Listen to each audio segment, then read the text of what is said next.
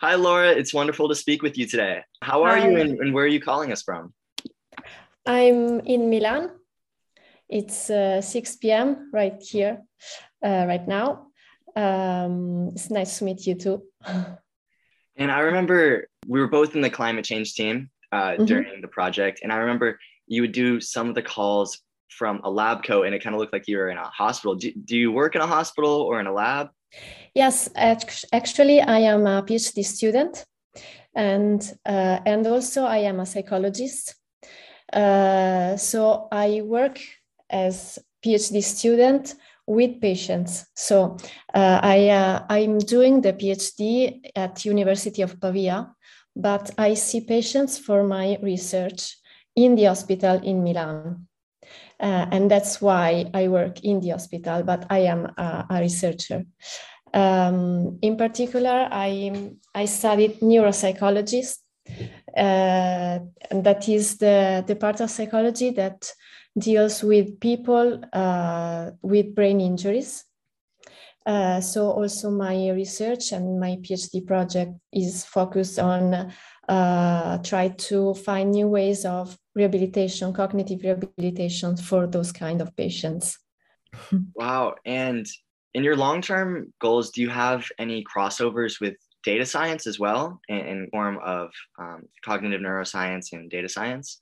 Yes, I I need data science for the research part.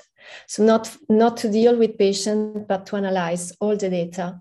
And also because the project also involves fMRI, that is a technique of MRI machine where you can see the brain in action.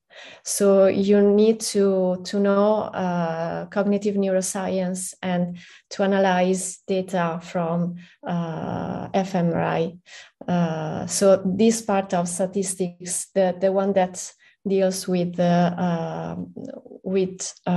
brain and how brain works, not only in patients but also in healthy people, because to understand why someone that has a brain injury develop one kind of problem, you need to know what that particular brain area does. So you study that in healthy people, and then you deal with patients.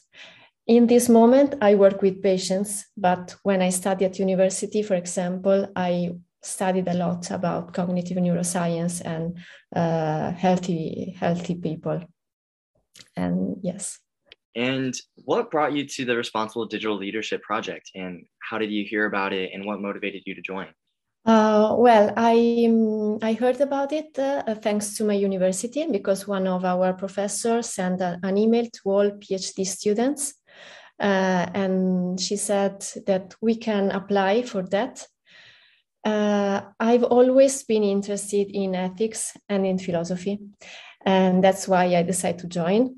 But also because before my PhD, I also worked in a company that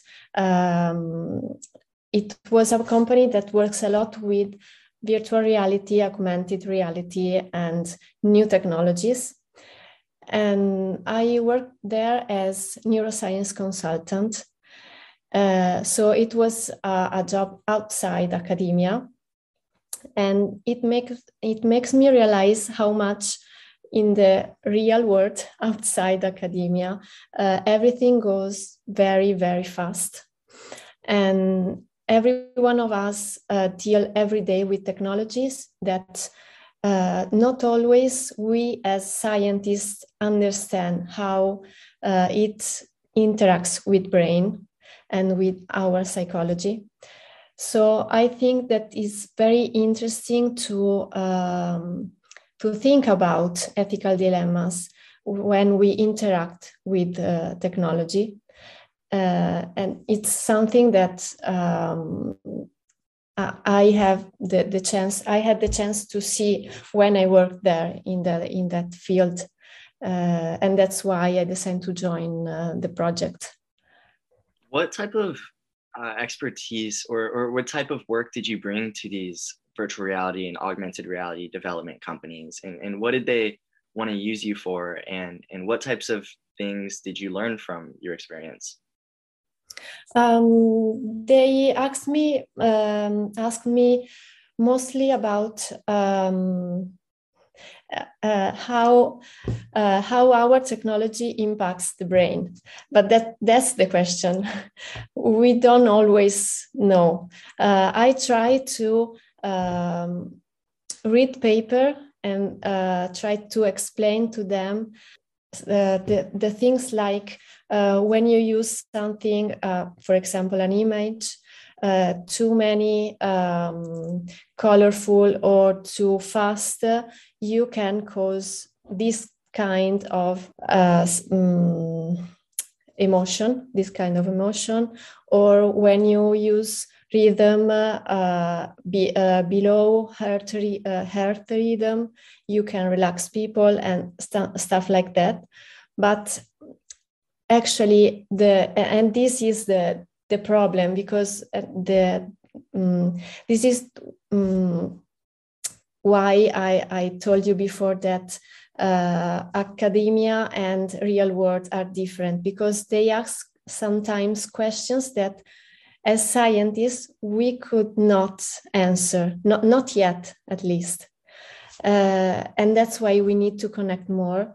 And I think that neuroscientific research is very important, because technology can help our lives, but it needs to be done in the proper way. And it is an ethical dilemma, of course.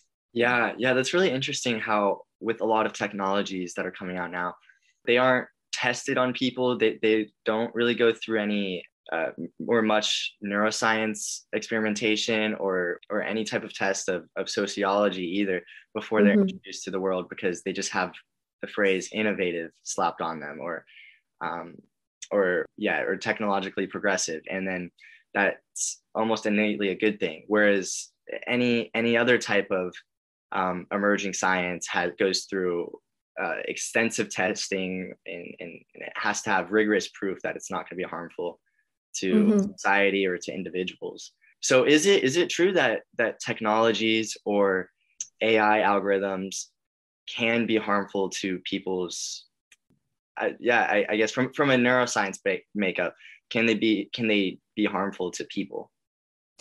I think so.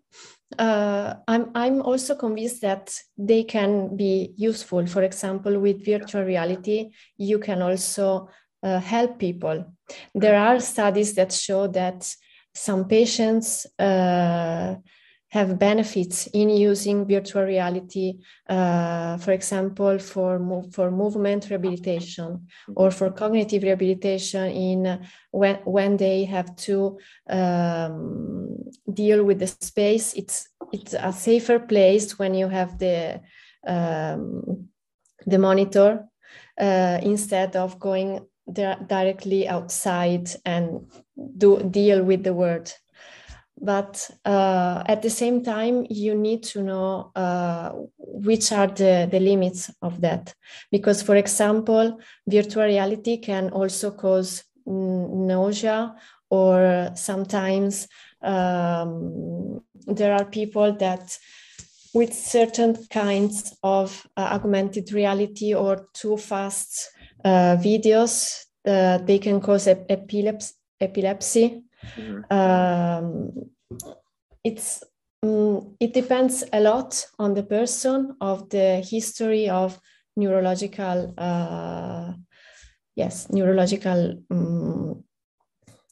history. It depends a lot. Sometimes also to healthy people, you need to stay. You need to be careful, because when you are in a virtual reality, your brain doesn't recognize anymore which is the reality world and which is the virtual world. mostly now that there are technologies that can be also physical, because once virtual reality was also only the desktop, where you see images, but you can feel or listen to anything. But now there are also sensors in your skin. There are a lot of things that can make you feel like you are in there. And it could be dangerous. But also it could be an important thing to rehabilitate people. So it depends on how you use it, and if there are professionals that guides you in the using these kind of technologies. So what do you think is a responsible way to use that technology from as an expert of neuroscience? How can we know when it would be beneficial and when it would be harmful? And how much time do you think it would take to decide one or the other? It depends if you're talking about it from a general population point of view or for patients. Because when you talk about patients, you need to know the neurological history. So, for example, if a patient with a lot of stroke or epilepsy, there are doctors that need to understand if the patient can deal with the technology. In the general population, I think could be dangerous with little kids, because we don't know how this can how it deals with their development. And really, I don't know, probably you need just to listen to yourself, understand if it makes you sick, because if you wear the device and you feel nausea, you need to get out from the virtual reality immediately. And maybe try to not be in the virtual world for too many hours a day, because the more you stay in the virtual world, the more you can be confused from the reality. Is it concerning to you at all? In the Bay Area, there's a huge funding push in the future for virtual reality technologies, and Meta now, with previously Facebook, is now putting capital towards virtual reality, and I think their vision is to have people on it for long spans of time, because they have a whole section, a whole branch of the company now focused on your work life. So you'd have used VR as integrated with your work, and then they also have social and gaming. Is that concerning to you that there are companies who envision virtual reality being integrated with everyday life? Or no, so I don't want you to think that I'm against virtual reality, augmented reality, and new technology.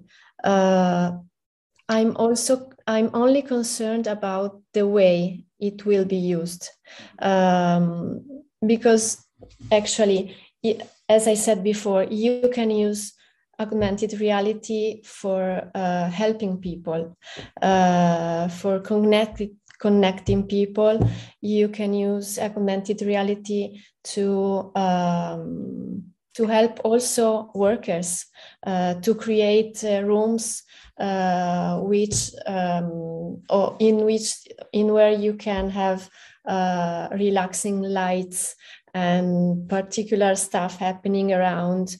But you need to think about it, to think the design of this kind of realities, augmented realities, in the proper way to to help people and not to stress them. If you use too many lights of some colors and not other colors, or music too loud, you can harm people, because we are living in a world with very cognitive overload. Mm-hmm. We are always, stimulated with different things, lights, music, also rumors when you go around the city, the spots all around, and it can harm also the way we sleep. If you create an augmented room with virtual reality, augmented reality, or immersive reality, where you need to calm people, you need to think about it and take this into consideration. Maybe you need an immersive room where you turn lights off. It's strange to think about technology in this kind of way, because we think new technologies, a lot of things. I need to do a lot of things and create lots of things, but it's not always the right thing to the brain. So I think it's nice that it's a good thing that these companies invest on new technology, but I think they also have to invest on neuroscientists that told us how to do in the good way. Yeah.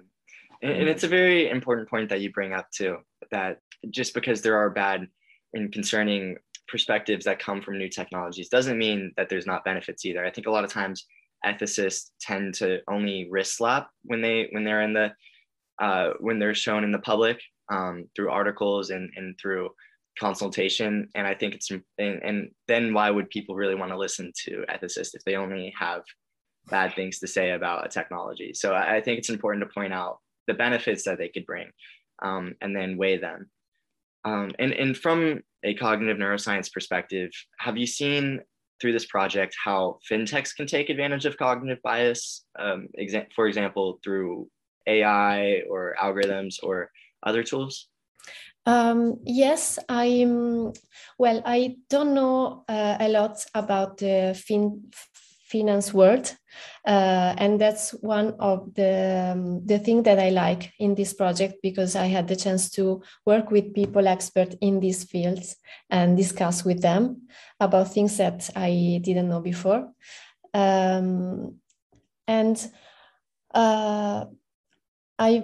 I work in this project from my point of view, so I try to understand how to link neuroscientific studies with fintech world and artificial intelligence or other or machine learning and so on. One thing that I found very interesting so one thing that I thought about a lot is that when you deal with industries and finance world, you ask, for example, for transparency. Mm-hmm. And this is not always it's not always easy to have transparency, both because maybe they don't want to tell you everything they do, but sometimes also because it's a very complicated word. And when you deal with finance and where, for example, when you ask where do the money go, where do they invest, where do my bank invest, I think artificial intelligence can help you to have this answer, because it takes outside the people.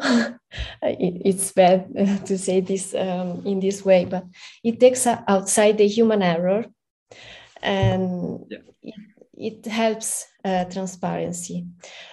At the same time, artificial intelligence is programmed by people. So it can have cognitive biases inside. So when you, for example, program an artificial intelligence to track something in the financial world, to track an investment, for example, you also need to, and I talk about this in the climate team. So, for example, you want to track the investment on sustainability. How much my bank is sustainable? Okay, I program the artificial intelligence that can track the investment. It will be safe because it's there will not be any human error on the tracking. But if I am the human that programs it, I can decide before which are the sustainable investment and which are not. I need to set a rule on will be sustainable or not. And this kind of decision is a cognitive decision, and it can have biases. So this is the way I think it is all connected. Yeah, if you have a AI that tracks how sustainable your investments are, sustainable towards the environment, but they use data that doesn't necessarily accurately determine sustainability, it's called garbage in, garbage out. If you put in bad data, you're gonna get out bad data. Like if you might get a high score because you invest in companies that say that they're carbon neutral, but they're not truly carbon neutral because they pool all of their resources from developing countries and use an incredible amount of fossil fuels to do so. And in funding them, you're then funding those projects. So it's very tricky. Yes, and there are also a thing that is called the cognitive dissonance.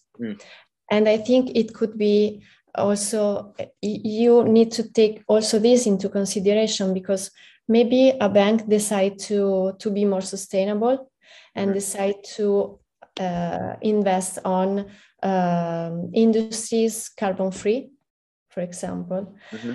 But at the same time, in the bank, they still use plastic, or they I don't know, they do other things that are not sustainable.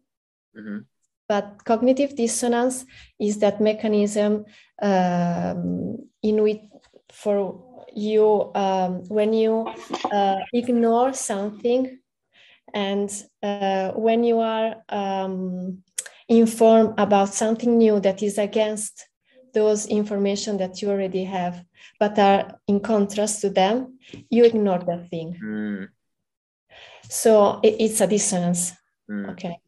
And this is another problem, because maybe I think, okay, my bank is sustainable because they invest on that. But at the same time, they are investing in other 10 industries that are more polluting, that are, I don't know, that are causing harm to environment. But I don't see that because of my cognitive dissonance. That's interesting. So I would think that computers and AI, they don't have cognitive dissonance. They can't decide what to see and what not to see. But the people who create them, they might choose not to include certain data metrics because they feel it wouldn't produce the right outcome. Yes. And that's a problem about the persons that program those kinds of machine of tracking, artificial intelligence, and so on. Because, of course, when we deal with climate change, we are talking about changing in lifestyles. We're talking about changing that are cultural, that are very difficult to accept from all of us.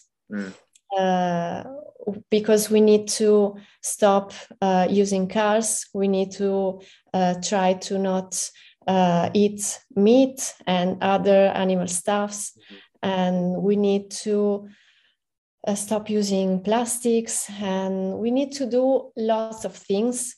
Banks need to not invest on industries that are polluting, and that maybe there are also the industries that now in this moment of the history are the more rich, and so it's a very difficult changing in lifestyles. So, and that's why we have cognitive dissonance. We don't want to see that we have had to change, because changing is difficult. Yeah. And that's another motivation, because I think that psychologists need to help this changing and need to understand how we can deal with the climate change, for example, and the changes that climate change forces us to do, and to try to understand, to help people deal with it, and also to create artificial intelligence, machine learning that help us deal with this changing, and that that doesn't have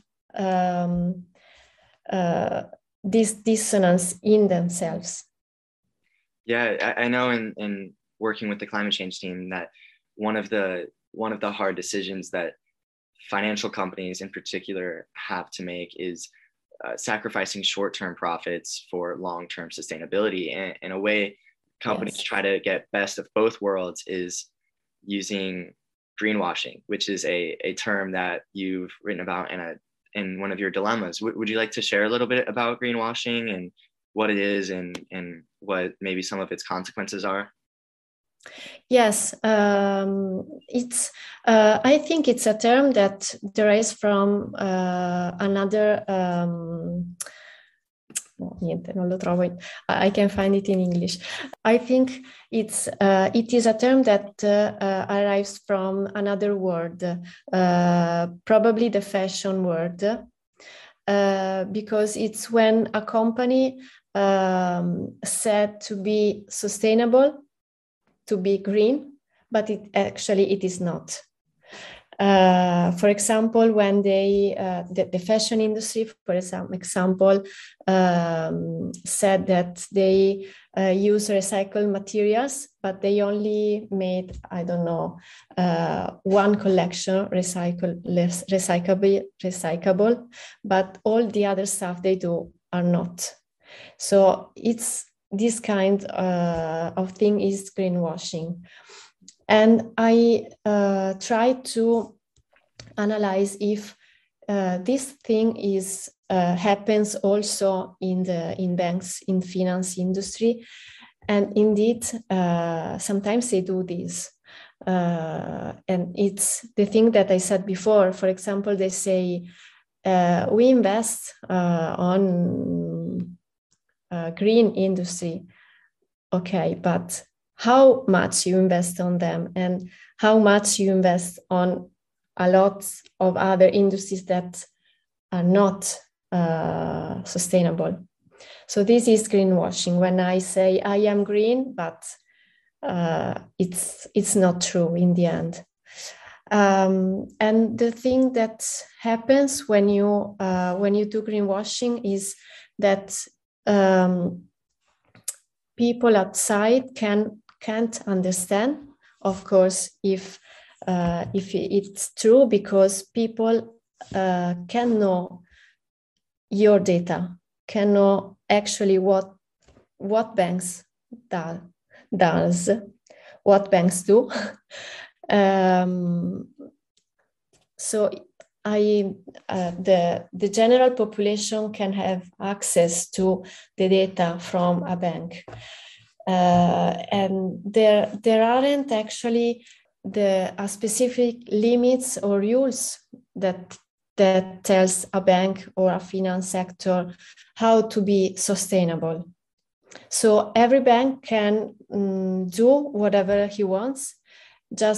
They can just invest on one thing and say, okay, I am sustainable, even if they aren't, because there aren't rules. So when a bank does greenwashing, it maintains the status quo. So it can not motivate the bank to do better, because it's an easy thing to do. I can just change one of my thing, say to my clients that I do that thing, and it's okay because people don't understand me. They rely on the confirmation bias, that is a cognitive bias in which we see the thing that we already believe. So I think that, for example, my bank is sustainable. My bank tells me that they invest on one industry that is sustainable, and I'm okay with it. I don't go to see if that bank also does other thousands of actions that are not sustainable. I rely on my confirmation bias. I want to believe that I am a sustainable person, that I care about the environment, and my confirmation bias decides for me to believe to my bank, and when it says that is sustainable. Maybe artificial intelligence and machine learning linking with specific rules for everyone in the finance sectors that tells what are sustainable and what are not. Maybe those things all together can prevent from cognitive dissonance and can help people to go beyond confirmation bias and look for really sustainable sectors. And I know that you're very passionate about animal rights, and outside of the Responsible Digital Leadership Project, you're involved in a project that works on sustainability and promoting plant-based diets. Do you think that also ties into the intersection between climate change prevention, technology, and finance? And also, what is the importance of it too? In and of itself, what is the importance of animal rights and plant-based diets? Yes, this is a huge question, and it is very important to me also. Yes, I think there is a very strong link between those things. Again, because of cognitive dissonance, and because probably also economic interest. The word, the finance sector, and sometimes organization don't want you to know that animal agriculture is more polluting than the transport sectors. So we all talk about stop using cars. That is a very important thing, of course. But we also need to not eat meat because of climate change. But no one talks about it, because when you talk about food, you are talking about even more important values, cultural values. So even more big change in the lifestyle. And also about economic interests. And I think it's very linked with animal rights, because I personally think that in the modern world, we don't need to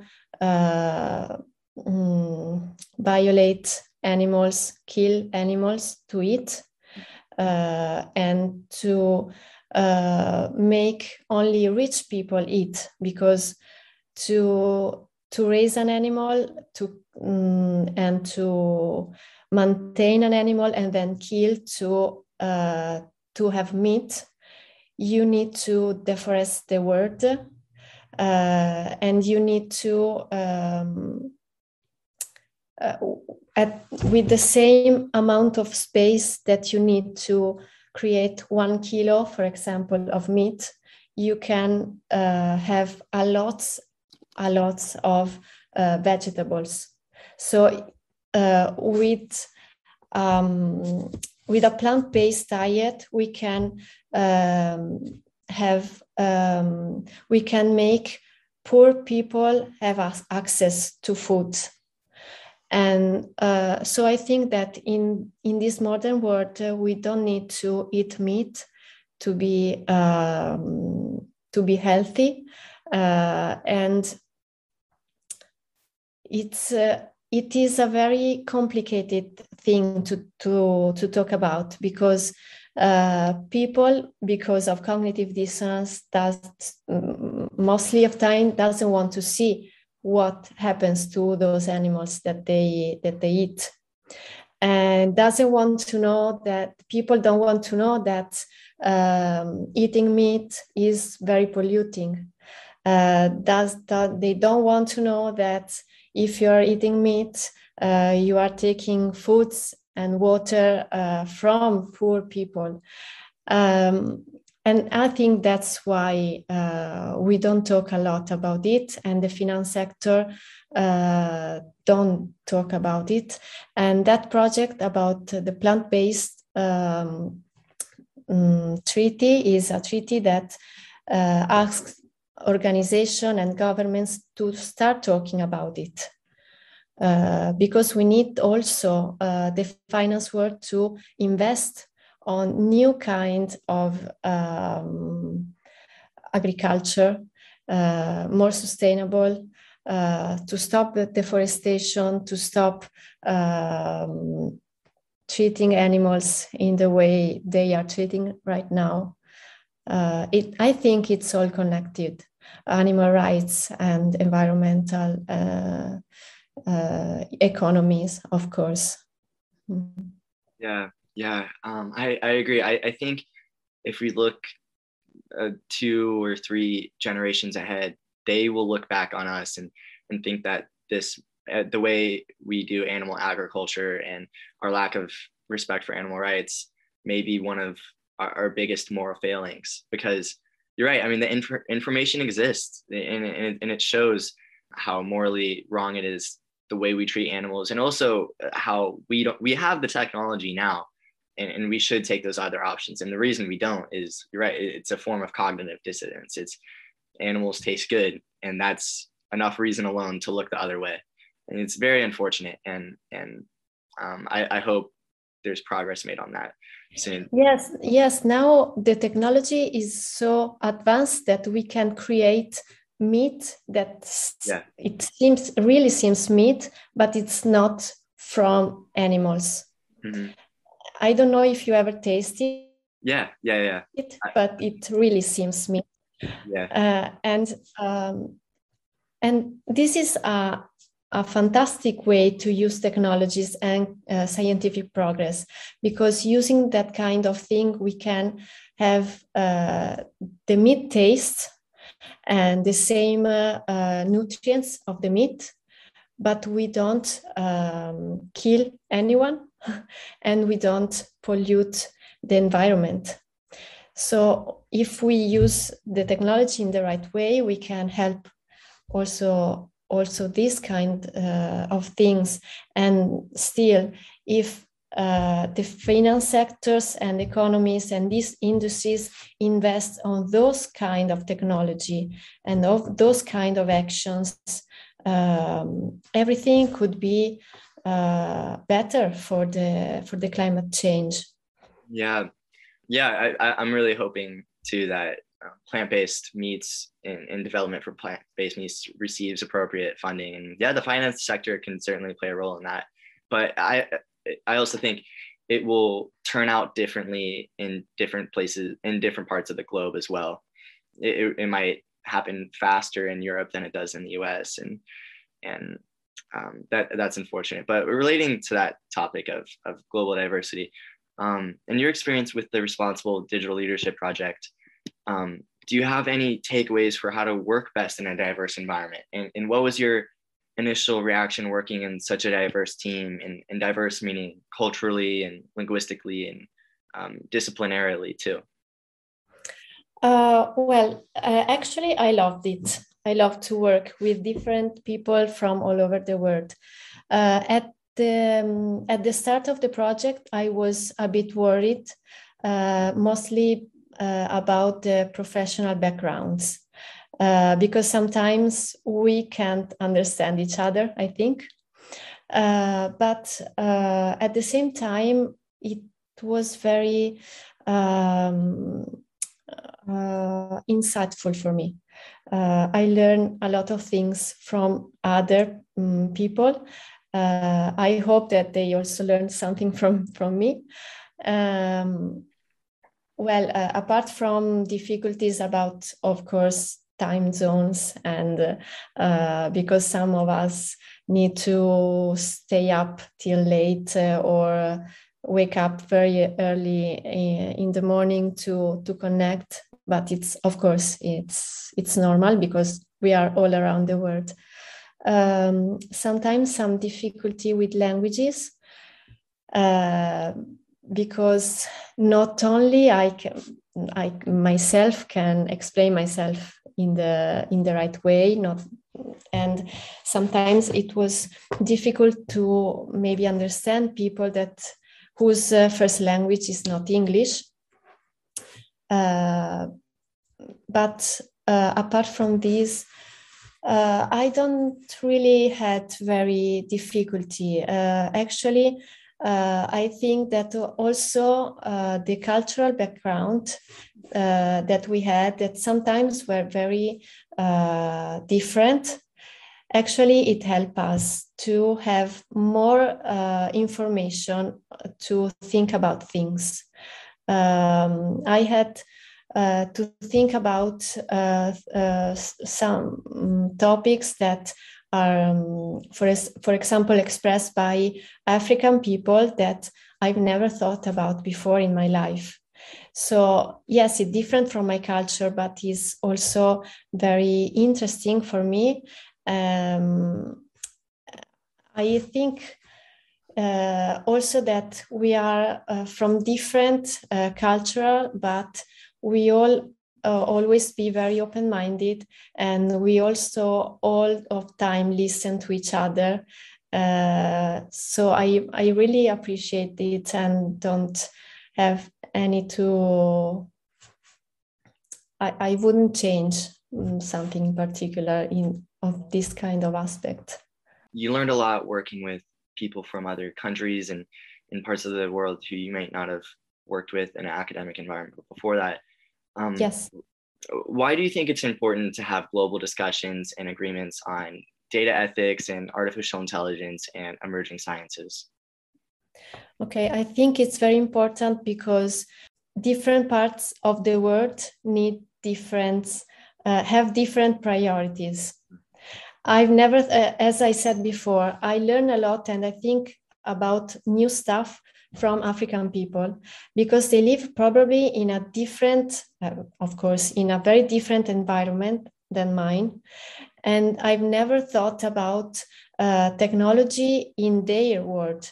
So we cannot think that we can discuss about technology only in Europe, for example, or only in America, because different parts of the world needs different things and deal with technology in different ways. And that's why I think it's very important to talk with with all and to discuss with all of us all around the world. Laura, we're now at the top of the hour, but I want to thank you so much for taking time out of your evening to talk to us. I really enjoyed this discussion, and I hope to talk to you again soon in the future.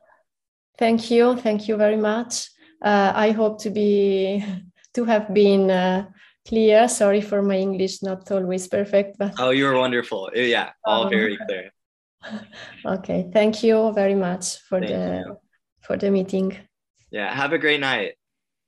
And have a great day.